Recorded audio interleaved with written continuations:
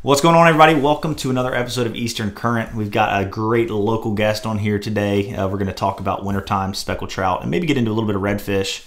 Just kind of talk about some of his tactics. He also gets very into following the weather and different trends like that throughout this time of year, which is super helpful. So if that sounds like something you're interested in, definitely stick around. We're going to have a great conversation. Before we get going, though, just want to remind y'all, go check out Eastern Current Fishing on Facebook. Just a great place to connect with other listeners. Go to our Patreon page if you want any extra content or you want to help support us. It definitely helps pay for all the back-end stuff, all the little subscriptions that add up to produce this podcast, and is super helpful. And it's always just such an encouragement when I see the people over there that really dig the content. So I appreciate that if you're already on Patreon. If not, go check it out. It's $5 a month, which is like a cup of coffee a month, and it's just super helpful. The other thing, too, is go check us out on Instagram. It's Eastern Current on Instagram, and you can also check us out on YouTube, and we appreciate all of those. But we're going to get into our conversation today. Excited about it, and I'm going to bring on our guest here. His name is Captain Ozzy. What's up, Ozzy? What's up, Big Cat? Oh, nothing much. I appreciate you making some time to hop on here and do a podcast with us. Heck yeah, man. Stoked to be here. For sure. We were just talking pre-show. Me and Ozzy were like kind of discussing the layout of the show and what we're going to talk about, and it's always. I was telling him it's always tough because sometimes the best parts of the conversation are like before you press record. And I was like, we can't talk too much. We just need to get into it, and we'll make some good content. So, yeah, man, super stoked that you're on here. So, Ozzy, kind of give people your backstory. Where you're from? How'd you get into fishing? And how has it brought you to becoming a charter captain and where you are today? Yeah, so that's actually a pretty cool story that, or at least I think it's cool. So I grew up on the west side of the state, right out in between, the foothills of the mountains in North Carolina, pond hopping and bank fishing and all that good stuff. But when I was in high school, we moved down to the coast, and that was probably the best thing ever to happen to me because my first job was at a tackle shop there in Holly Ridge. It's no longer there. And so that was a good place to feed the fishing addiction. Yeah, I got a sure. kayak, and I was chucking gulp for lizard fish. And so I got into it. But what was really pivotal was a guy at my church actually gave me a Spook Junior. And he come up to me. He was like, look, man, you learn how to use this lure right, and I'll take you on the boat. That's awesome. If you don't know how to use it, you're useless on the boat. That's all he threw. And so anyways, I would walk down to where the road ended and the waterway started, and I learned how to throw that Spook Junior. And it was like day 2, and I was using this lure. I was like, man, I don't know what's out here. There's no fish here, yada, yada, yada. And no sooner did I finish that thought than I got my first speckled trout topwater blow up. Nice. January 1, and I'll never forget it. That's awesome. It was 24 inches long. And from that day forward, I was absolutely ruined. I was like, that's it. I now identify as a speckled trout guy. Like, that's all I want to do. That's awesome. So, and from there, man, the addiction grew. I ended up graduating high school, and apparently people send you money for graduating high school. So I got a boat, man. I got a little aluminum boat when I graduated. That's awesome. And just kept feeding that addiction. Got hired at Eastern Outfitters, and just one thing after another, just got further and further into this fishing addiction. And here I am now. I'm a full-time firefighter in the city of Wilmington. And so that gives me 20 days roughly out of the month off. We have a pretty cool schedule. We're 24-hour shifts, and about 10 days a month we're on shift. And the rest of that time, the 20 days out of the month, we get to be a part-time something else. But that's awesome.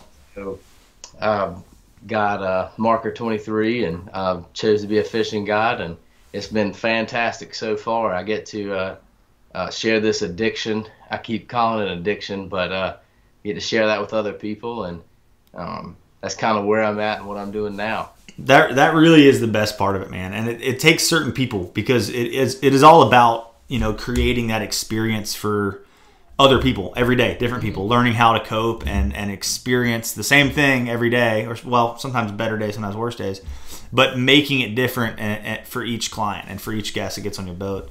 And, a lot of people want to guide, and it is really fun, but at the end of the day, you can't guide because you want to go out there and catch fish every day. You got to guide because you enjoy people and you enjoy sharing that passion with others. But I think that brings more joy to anybody sharing something they're passionate about, whether it be fishing or golf or painting or whatever it might be.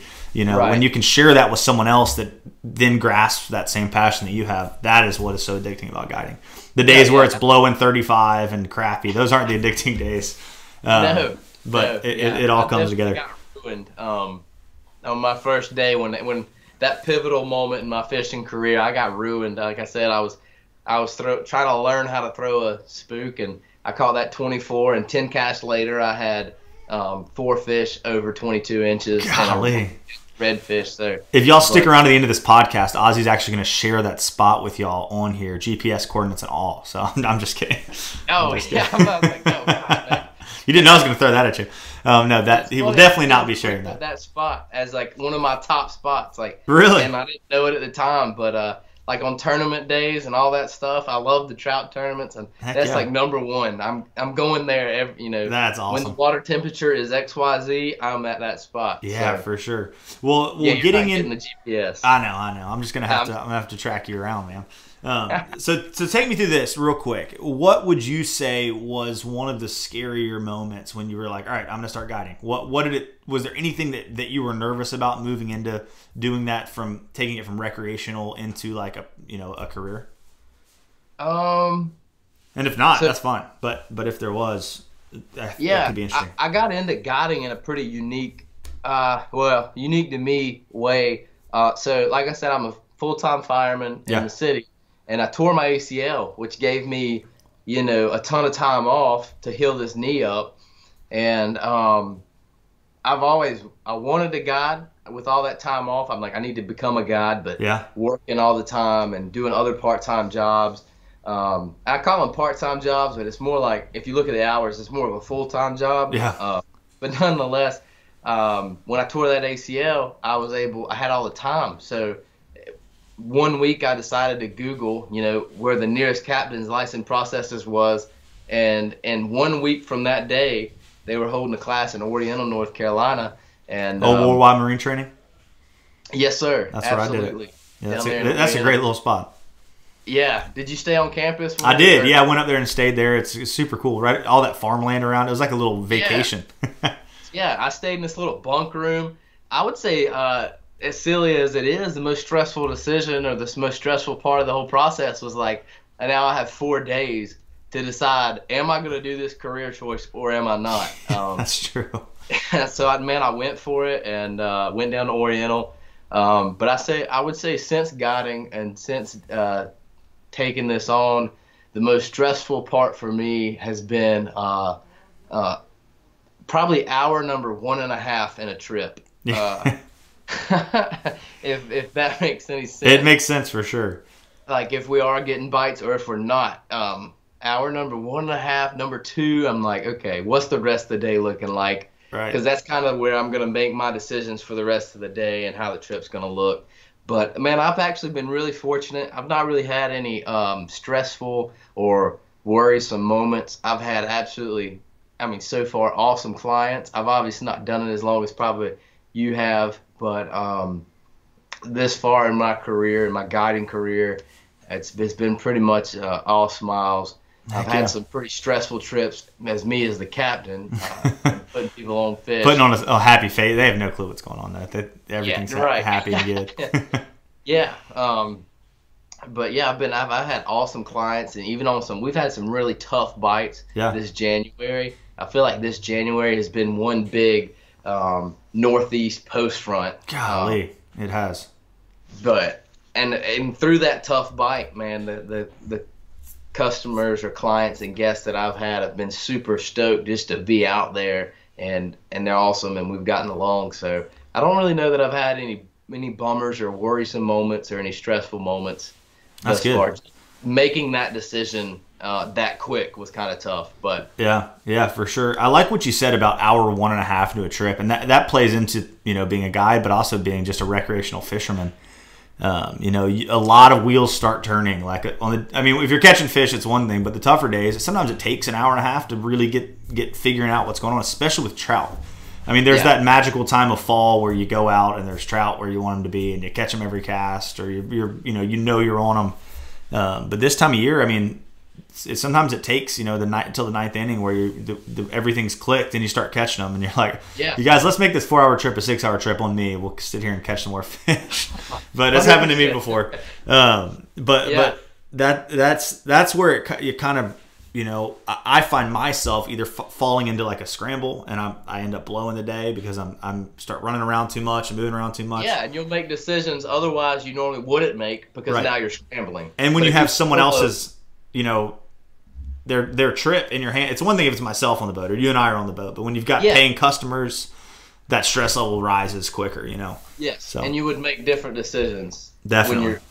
Maybe not you, but I know me. If I get into that scramble mode, and I'm like, oh crap, I feel like I would make different decisions then. Oh, But if I definitely. was to play it cool, and if Ozzy and Judd were on the boat, I'd be like, man, we'll just mosey on, cool, calm, collected, Yeah. and it would probably end up better. Oh yeah, I've definitely had some trips where it's like last spot I'm running 45 minutes further away to like they're got to be in this one area. I'm gonna go check this, and you burn Yeah. all this time running, and so it's not always wins, but hopefully you can make it come together each time, or we can make it come together each time. But Yeah. trout fishing here this year has been a little bit tougher, at least for myself, even through the peak of the trout season and when most people want to be targeting speckled trout. Has there been any lure for you? This is kind of jumping right into lures a little bit. We're just going to roll with it. Yeah. That you're confident with yourself, but also handing to a client on a tougher day when you're searching for fish? Okay, that's a great question. So I would say for the 2020/2021 trout season, from September to right now, February, whatever it is, my lure, I've caught the most citation, the most, my big trout have come on the MR27 Mardi Gras color. Nice. That has been the most phenomenal lure this season. But it's kind of slowed down. And the reason it slowed down because I don't have the patience for a 27 when the water temperatures, I know today it was 47 and the couple days prior it's been 45 and I think I saw 43 one morning. I saw 43 this week too. Cold. That's cold. That's like going to start killing our fish if we don't turn things around. Right. So- I think, according to the textbook, trout can tolerate 48-degree water temperature. Yeah. And you give or take a little bit. I know that's textbook. So once you get into 43, like you're fishing cold water. And the MR27, though it's a bigger bait and casts better because it's a heavier bait, it actually does sink slower. So for me, the 27 is kind of starting to die off as far as being my go-to lure. Yeah. But when the temp is like today, we had a warmer day, 47, and we get back into the 50s. I'm really, really heavy on that 27. Yeah. And that Mardi Gras color, for whatever reason, has been a go-to color. But I'm also fishing brown water. Yeah. From the New River to the Surf City Bridge, maybe a little bit past that, but and just probably a little bit north of that when you start to get into Onslow Beach area. It's kind of my target zones. Yeah. But so we fish the dirty water, the brown water. When we say it's a clear day, you guys would probably say it's a dirty day. I love the dirty water, man. A lot of times, especially the redfish, they'll eat so much better in a little bit of stained water. Oh, yeah. Trout too. I mean, the trout this time of year in that clear water, I'm fishing 8-pound test and Definitely. fishing it slow, and there's a lot of trout around right now, but they're just hard to get them to eat. And honestly, I probably shouldn't even try to fish for them too much in this temperature because I feel like I don't know. Do you think catching a trout right now, it's got a good chance of dying if you don't obviously kill it yourself? Or if I killed it myself, you think that they release okay in this cold water? That's a great point. And me as an angler, in that conversation of, I don't know if it's trout conservation or does the trout die? I'm actually growing in that compartment. Oh, yeah. Angler is the big view. When it comes into trout survivability and stuff like that. I'm growing and learning right now.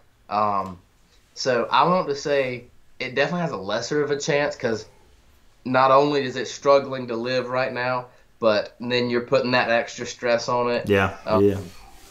So I would say, honestly, without, making up an answer, I'm not entirely sure. For sure. What that does, but I definitely try to make that process of from the hook set to release as quick as I can. Yeah, definitely.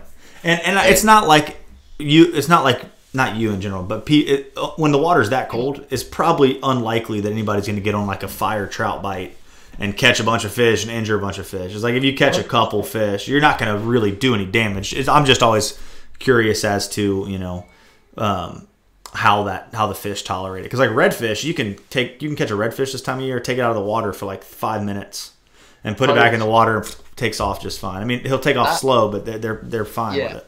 I absolutely love how pissed off a redfish is this time of year. Yeah. As a matter of fact, I was trout fishing today and bumped into a couple of redfish. And of course, when you're trout fishing and you catch a redfish, you're like, I've got the man. Yeah. This is the dirty 30. But anyways, I absolutely love how angry the redfish will get this time of year. I feel like you could, like you said, have them out 5 minutes out of the water. Yeah. Put them back in the water and they're gone. They're just gone. Yeah. Yeah. It's impressive. I enjoy that about redfishing this time of year. But whereas the trout, it does worry me a little more. But this is also what I consider the big girl weather. Yeah, it is for sure. Yeah. It's big girl weather. Not sure when this gets posted or not, but today was about a day off from the big girl weather. We had that with northeast 15, 20 miles an hour wind, and this is definitely the time of year, and maybe outside of the spring, that I love to target big trout. Yeah, definitely. That's a great point that you make about keeping them out of the water and their survivability. For sure. I'd be cool to talk to a biologist about that and kind of understand if it does really affect them all that much more. But the cool thing about when it gets this cold is when you do get a couple warm days, then these fish feed really hard because they've been sitting there not eating anything for the most part and laying around. Yeah. The trends kind of change. It's like in the fall, you want to go fish when that nasty cold front's coming in. It's starting to cool off. And this time of year, as far as bites go, maybe not big fish, but if you want to go catch numbers of trout, you get that warming trend in the winter. It seems like you can go out and catch more fish on that warming trend. That's right. That's right. But yeah. In the summertime when we wait on, or at least I wait on that rain shower to come in and cool the water down. And then in the winter, we're waiting on the warm. It definitely flips. I know, like, right now, to get 47 or even into the 50s is like, I'm definitely going fishing the next few days. Definitely. And then in the summertime, when we get 2-3 days of rain and it cools the water down from 90 to whatever, 80 or something, then you get the same mentality. It's definitely switch. Whatever the dog days of summer, whatever the equivalent is, that's what we're in now. Yeah. We're looking for all the warm and the silk bottom and all that stuff. For sure. Anything to warm it up just a little bit. Definitely. A funny story about redfish and temperature tolerance. I have caught them back in the creeks in the Cape Fear River in the summertime when my temperature gauge has 93 degrees in the water and they're smashing shrimp on the bank. And then I've been in Louisiana before in the dead of winter on like a snowstorm and there was ice on the water and we were throwing flies to these fish and the fly wasn't sinking. And we're like, what the heck? Why isn't it sinking? Strip it in, throw the fly to the fish again. Doesn't sink. It's like 10 fish just laid up on this edge and we're like, holy crap, that is ice. The fly was landing on top of ice.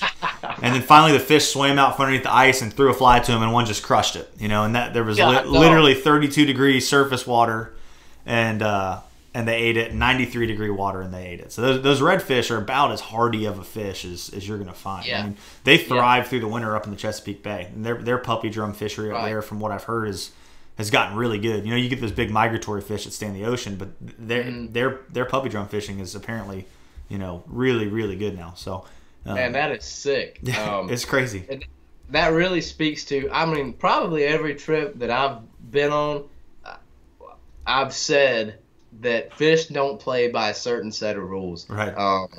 because I love we'll get it in the first spot number one, and everybody's excited and stoked and everything.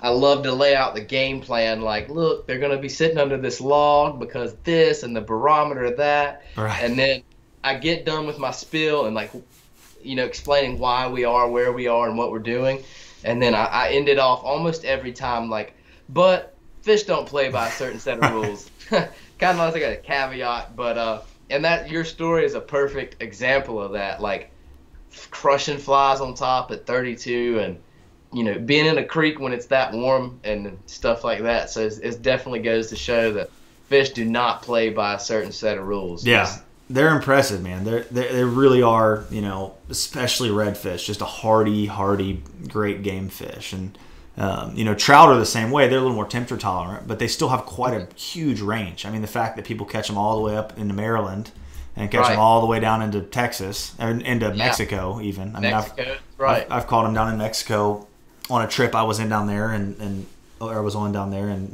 just crazy to see, their range is pretty huge. But let's talk a little bit, because we kind of talked on the phone about this, but you're asking if I kept, and I hate to say that I don't, but if I kept a fishing log or journal. Fortunately, I'm just way too scatterbrained and really downright lazy, too lazy to keep a journal that would be worth anything. But kind of talk on that and share with people what you like to keep track of and how that helps you, with your day on the water. And maybe we even talked about like how sometimes it can be really discouraging to have a journal and be like, all right, I got to go fish today. That's right. No, you're exactly right. So the easiest way to keep a fishing log, I actually have one right here. Amazon sells, not that I'm supporting or sponsored by anything. I'm just saying these fishing log, super basic fishing log, and they kind of spell it out for you. Yeah. What's the water temp? What's the depth? Blah blah blah. And then they give you a note page to keep whatever because it is kind of basic. Yeah. But it's a great place to start. And in most places, or most logs that I've kept, and I've not been keeping one that long, maybe 9 months to a year. I've been keeping a fishing log. Yeah. And I do it based on location. So for one day, I might have 4 entries if I caught fish in 4 different places. Gotcha. So I have, every place that I fish is an entry in that fishing log. Gotcha. I found that to be the best way to organize a fishing log, because I really struggle with organization. Definitely. Everywhere, including fishing. It kind of just transcends everything for me too. Oh, definitely. In fact, my fiance Jordan would probably agree that fishing is the probably most organized thing in my life. She'll get on to me from time to time that I'm so organized, my tackle box in my boat and my log. But nonetheless, a couple things that I look at, I'm really at. So like we talked about right before, speckled trout has my heart. Yeah. That's where my passion is. I love sight fishing for redfish, and I love fly fishing for redfish. There's something special about a speckled trout, and especially when they get above 24 inches. Oh, yeah. And then again, when they get above 27 inches, they just has a special place in my heart.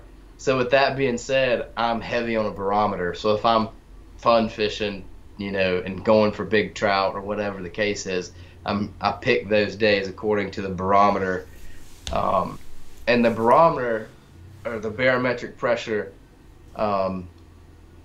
is just an expedited way to see what's going on. So if you see 30 point whatever or into the 30s, that it's probably you can draw a bunch of things from that. That it's, if you see 30 or plus, you probably know that it's blowing north, and it's probably post front, bluebird, you know what I mean? Especially at least this time of year. And if you see 29 or lower, or 29 point something, then you can probably guess that you're going to get a front in the next week, and now is the time to go fishing. And like I said, I'm heavy on a barometer. I love to see a stagnant low. that just is waiting on that front is somewhere below us, South Carolina or below us, pushing in. And as that barometer climbs, the fishing will get better and better and better until that post front. So long story short, when it comes to big fish, big trout, and just the bite in general, I found that no matter the species or whether you're in a flat or a river or a coastal creek, I find that the bite is pretty relevant to that barometer. 100%. But that's not to say you can't catch them on a high barometer. You just got to change a couple different things. I find it easier to catch fish on those pre-front, lower barometer that steady climbs. So with answering your question about the fishing log, I am heavy on a barometer as a fisherman. But a couple other things that I like to jot down is what was the weather the couple days before. I think you actually mentioned that word for word on the phone earlier. That and the barometer, like I said, will reflect those two things. But just weather trends in general. What was the weather? Was this an unusually warm day? So on and so forth. But one thing I like to jot down every time is what the water temperature was and what was my depth, because those things will correlate each other. Meaning, if it's 43 degrees, for today is a great example. I saw that it was 47 degrees, and immediately I went for my 6 to 9 foot range of water. And I was trout fishing. So, and I was able to do that because I had a fishing log that said, what did I do last time it was 43 degrees outside? Yeah. What was my water depth? What water column were the fish hanging out in last time it was 43 degrees?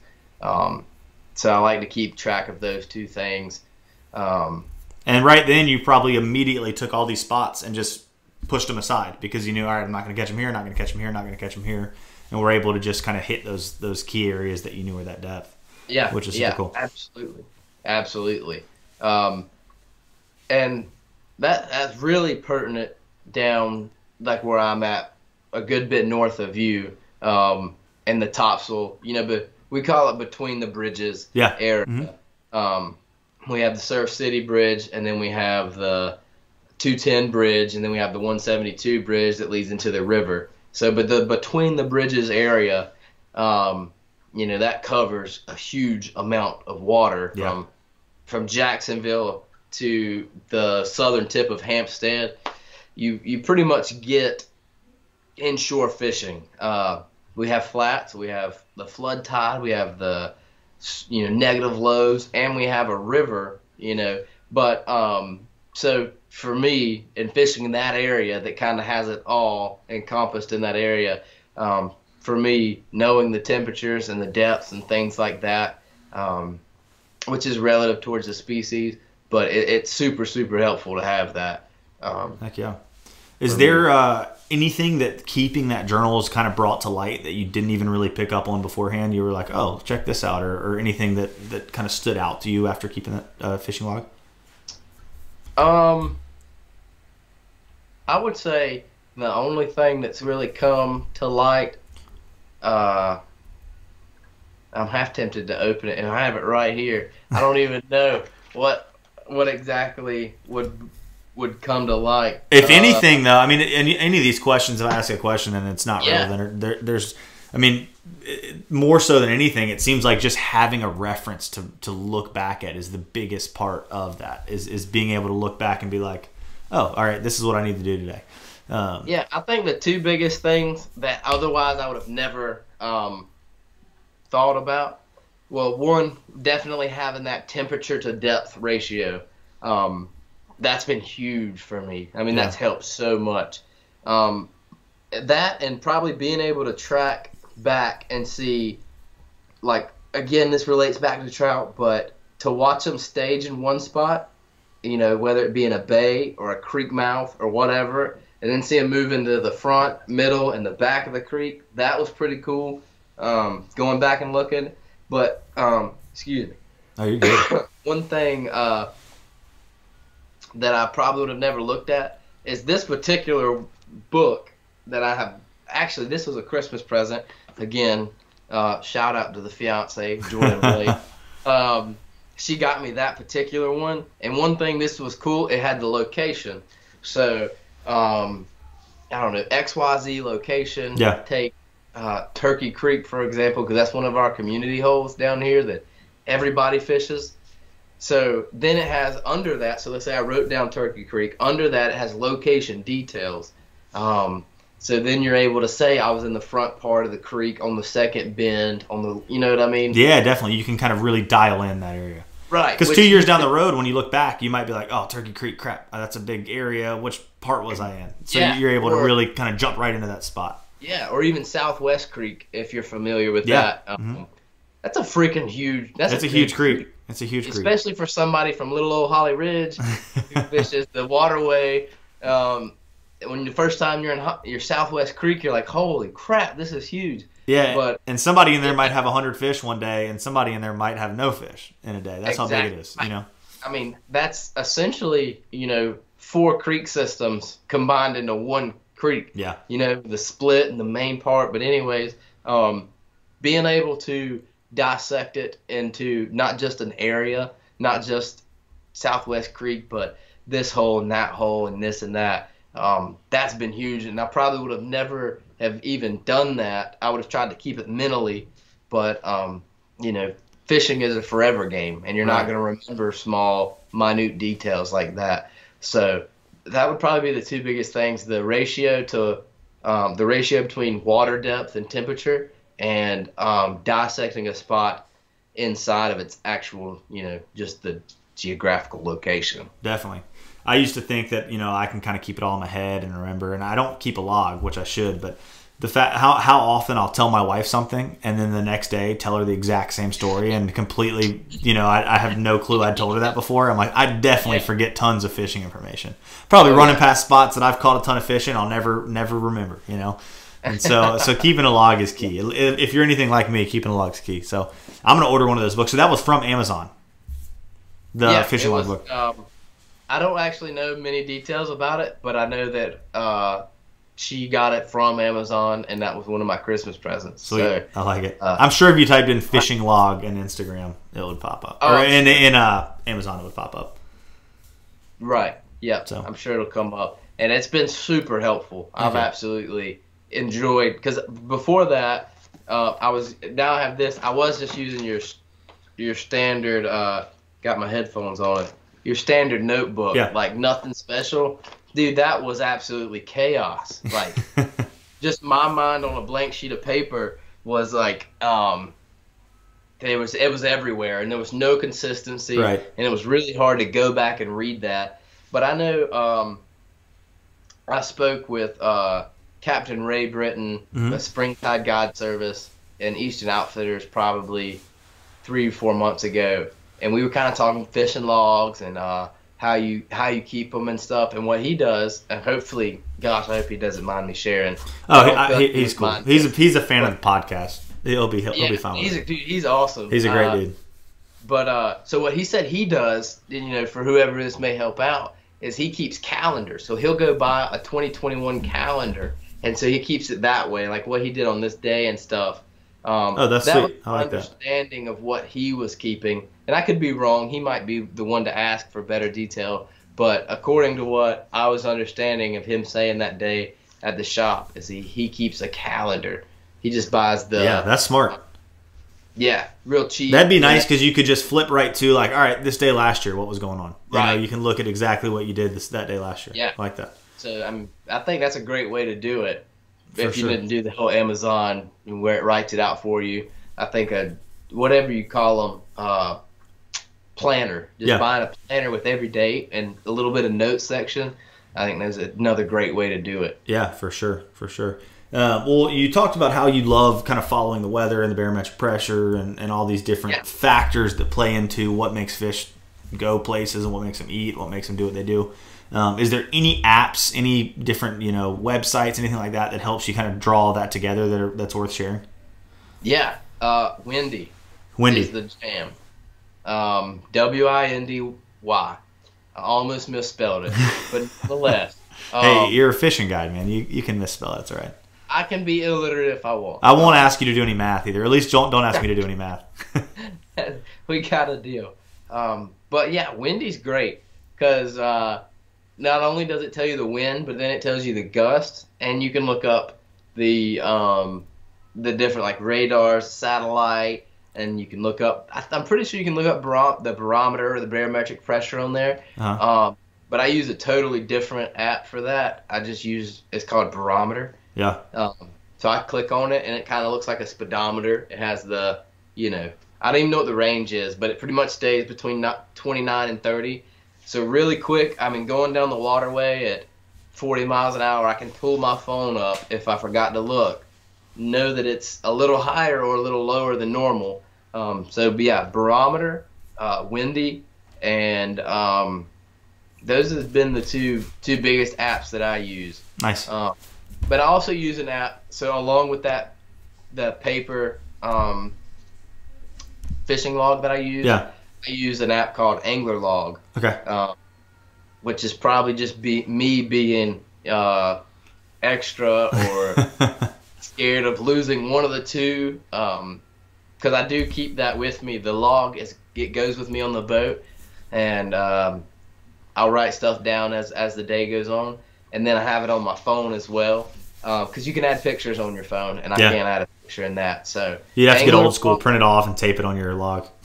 Yeah, I should do that. I should create a wall or something. That'd be cool. But Angler Log, Windy, and Barometer are probably the three biggest. Sweet. And then for the weather, I actually just Googling whatever, like say Sneads Ferry weather for the day, for the week, I found been the most accurate. Sweet. Heck yeah. Yeah. That's probably the biggest apps I use. I find myself I use Windy sometimes, but I've got this app called Fish Weather that draws a lot of stuff together. That's been pretty helpful for me as well. But they're all kind of the same. They're all pulling from all that NOAA data and just running it into their own little format and putting it out there.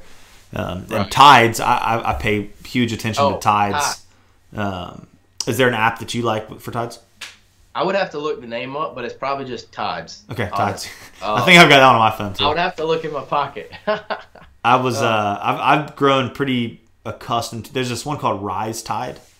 That's pretty nice. You can save a bunch of different locations. You can look at a map and see where all the different tide stations are and click on them and pull them up, which has been pretty cool. Doubt. Called Rise Tide, and that will actually have moon phase in it and barometric pressure as well. But you can't actually look at a barometer and like kind of see where it's trending. You can just see what it is.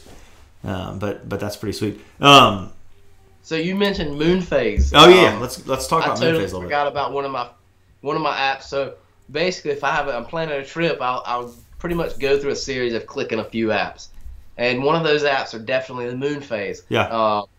I tried it gets a lot easier once you start keeping up with it daily because it does the same thing, every month. So, if it doesn't do the same thing, we're probably screwed. Yeah, something's wrong. Yeah, moon phases. I like to keep up with the moon phase, especially for fun fishing. If I were to target fish, big trout, again, to go back to big trout, I'm going to keep up really, really heavy with majors, minors, and moon phases. I keep up with that. And even as a guide, if I see like an afternoon major, then I know that I can flip my number 1 spot and my number 2 spot.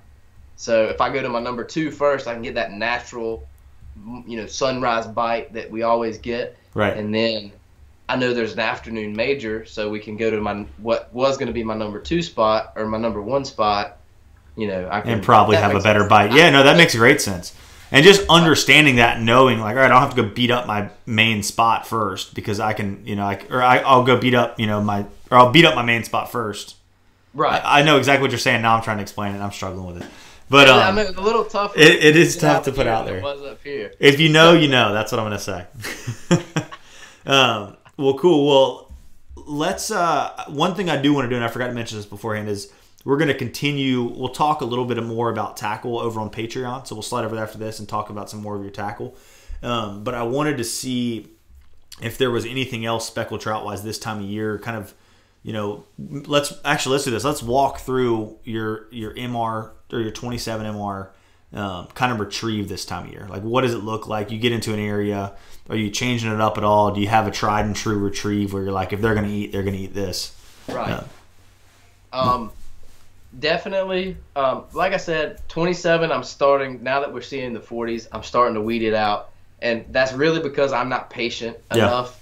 So I'm starting to go back to a 17, Mardi Gras and 808. And I'm not afraid of the broken glass colors either. Okay. So that's the MirrOlure ordeal. But I'm also heavy on a Ned rig this time of year. Ned rig and TRD, especially on a day like that's almost all I threw today. Yeah. Was because we are post front. We have a 30.3 barometric pressure. Fish shouldn't eat today, no. quote unquote. But yeah, I would say those two are the biggest thing I'm throwing.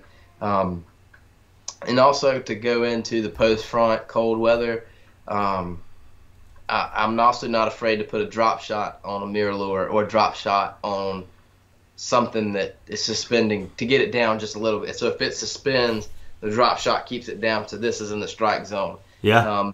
That'd be my wintertime selection.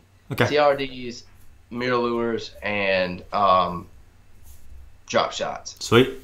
Just for added, just to get it down there. It's really for being impatient. The 17's going to get down there eventually, but the drop shot speeds it up and keeps it in that strike zone. But my retrieve is and I don't really know why I pick 8 seconds, but once I pass 7 feet, 7 to 10, I count to number 8. One Mississippi, 2 Mississippi, and at number 8, for whatever reason it is, all I'm doing is I'm putting tension on that first, top part of the rod. There's no popping, there's no pulling. All I'm trying to do, and I'm fishing a really light tackle, medium light rod, typically 7.6, because this time of year I feel like your casting distance is, pivotal. Yeah. Because how clear the water is. But I'm only putting pressure. I'm only trying to bend as little as the rod as I can. Are you doing a quick movement still, or you're just kind of pulling against it a little bit? I would say it's more of a pulling against it. I wouldn't say it's very quick at all. Okay. I'm just trying to get a very subtle twitch. And just a single, just one, and then count to 8 again? I wouldn't count to 8 again. No, Okay. I say 3 to 5 after that. Okay. And probably on the 3 side. Oh, so an initial 8-inch or 8-second sink, and then a pop and wait 5 seconds. Gotcha. Mm-hmm. Cool. And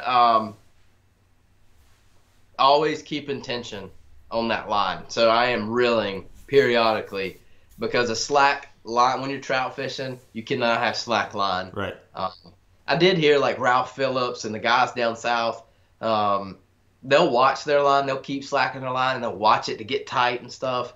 I'm not to that level yet. You and I both. I have to feel it, so I keep constant tension on my rod or on my line. And I want to feel it. That's my favorite part about trout fishing. I don't want to watch the bite happen. I want to feel the bite happen. It's all about that thump. It's all about that thump. Lure fishing. Definitely. So, is there any specific color that you find yourself? You talked about the TRD. And for a lot of people, man, that Ned rig, it's intimidating because it's so small. It's got such a small presence in the water. I think one of the important things about fishing a Ned rig is it's not the best search bait. You want to know that there's fish there before you start throwing the Ned rig. At least that's how I feel because it has such a small presence in the water. But man, those tough fish, same with bass, it's like you put that Ned rig down there and wiggle a little bit and they will come over there and eat it. And it really 100%. Does look like a turd, a TRD. Is there any color you find yourself kind of drawn to on the Ned rig in this watercolor, and maybe even do you have a specific like Ned head color that you like as well? So I do like the chartreuse Ned head. Okay. For absolutely no reason that I can think of. It just looks pretty on there. I just like the way it looks. I don't know what it replicates. I've never seen anything chartreuse swimming through the water. Well, he's not in the New River. No. But I mean, I do like. I don't know. It appeals to me. It catches fishermen. Yeah. But I think the most of my TRDs are natural colors, dark colors. But again, I think that's because I'm in the dark brown water as well. So the I wish I could remember the Z-Man names, but I don't know exactly. Houdini, I know it's definitely 100% one of them. Okay. But definitely darker, natural colors with the chartreuse head for whatever reason. Yeah, give that a little bit of pop, that color. Yep, definitely. And today that was the deal. Yeah. We had I was actually solo today, and me and the dog, and the TRD chartreuse head and a real dark color it was happening. So heck yeah, that's awesome. I found myself fishing the Ned rig a lot recently for redfish this time of year. You get those really pressured, these cold days, and having that really small profile bait and having it stand up on the bottom, whether it be a TRD. I actually fish a lot of small Ned creature baits as well, like little tiny. I got a bunch right here. Let me see. Let's see if I can find any. What's the Z-Man one? Like here's the TRD crawls. For some reason, redfish love I need to switch over to my camera here.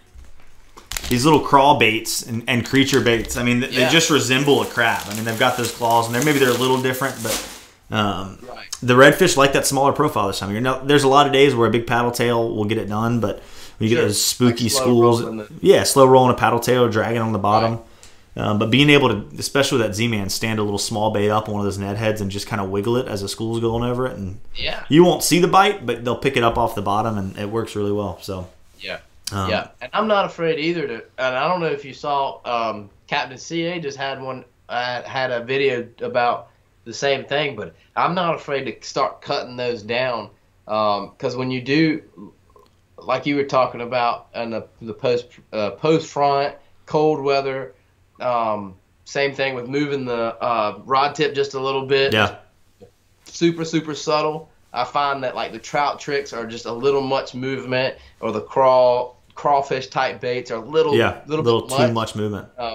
So I'm not afraid to take a pair of scissors to them to make it to fit on that hook better and to like simmer down some of that movement. Yeah, for sure. Get that the crawfish action, because you got tentacles and claws going every which way. It looks great, but I feel like on a post front day, not that we're focusing on post front, but on a cold day when they don't really want anything flashy, they just want it in front of their face.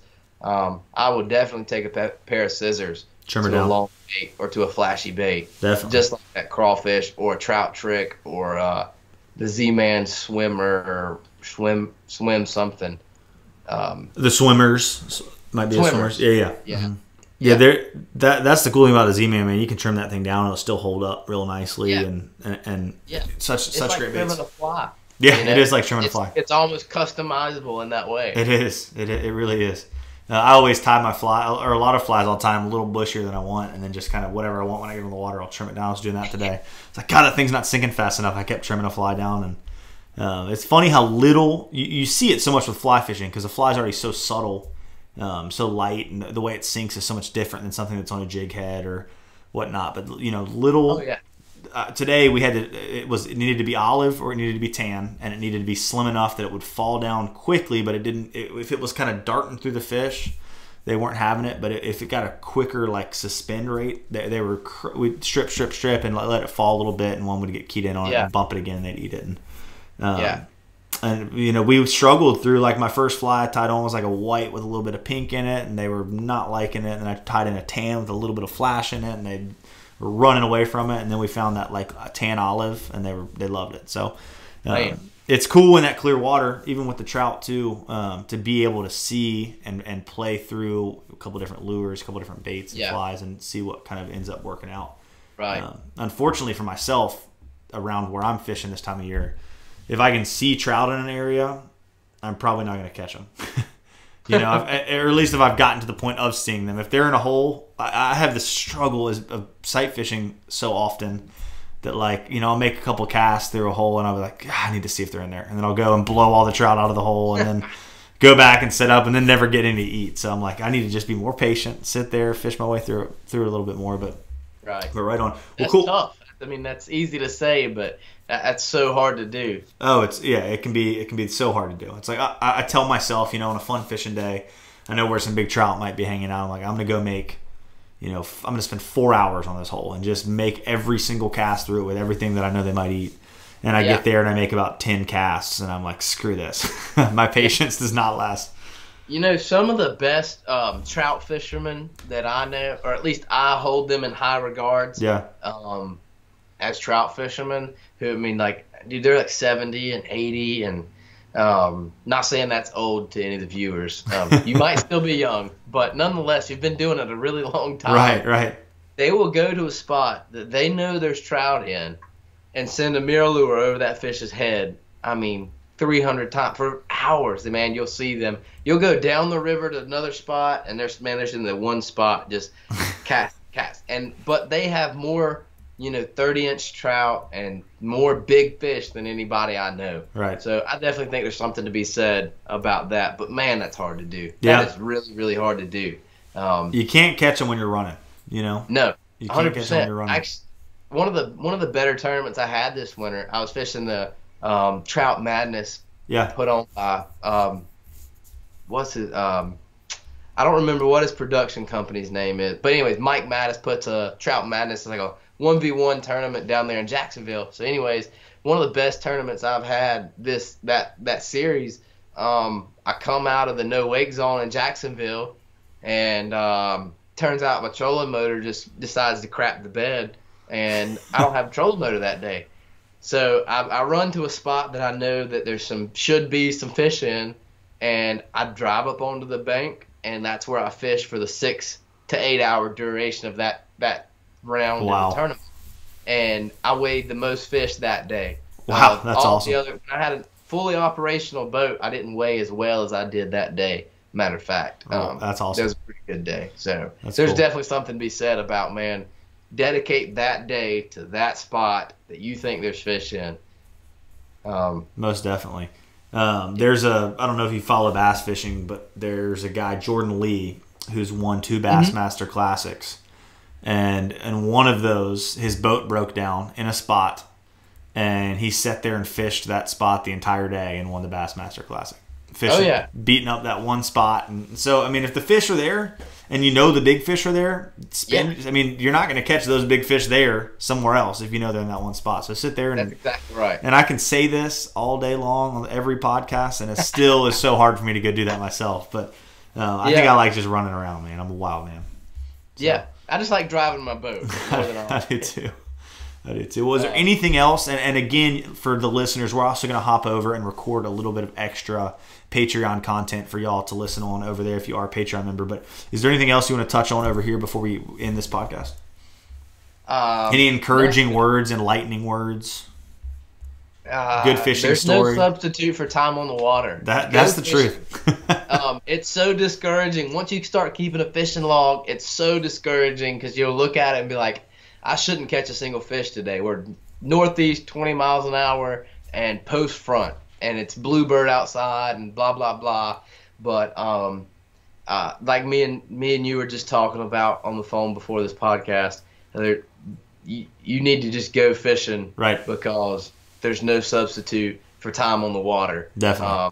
You'll go on days that there will be 0% chance of catching fish. The majors and the minors are like that big, but you'll have some of your best days. Matter of fact, my personal best trout came on a day similar to that. It was like 30 miles an hour northeast, and the only thing I could do is get tucked way back in this creek, and the only fish I caught that day was ended up being my personal best trout. Heck yeah! What's your personal best trout? Oh. You don't have to share it. You don't have to share it. We can let it ride. It's better. I'm sure it's better than mine. 9 pounds, 28 3/4. Whew. It's definitely better. So yeah, than mine. that 10-pounder is haunting me. That 30-inch or 10-pounder, whatever.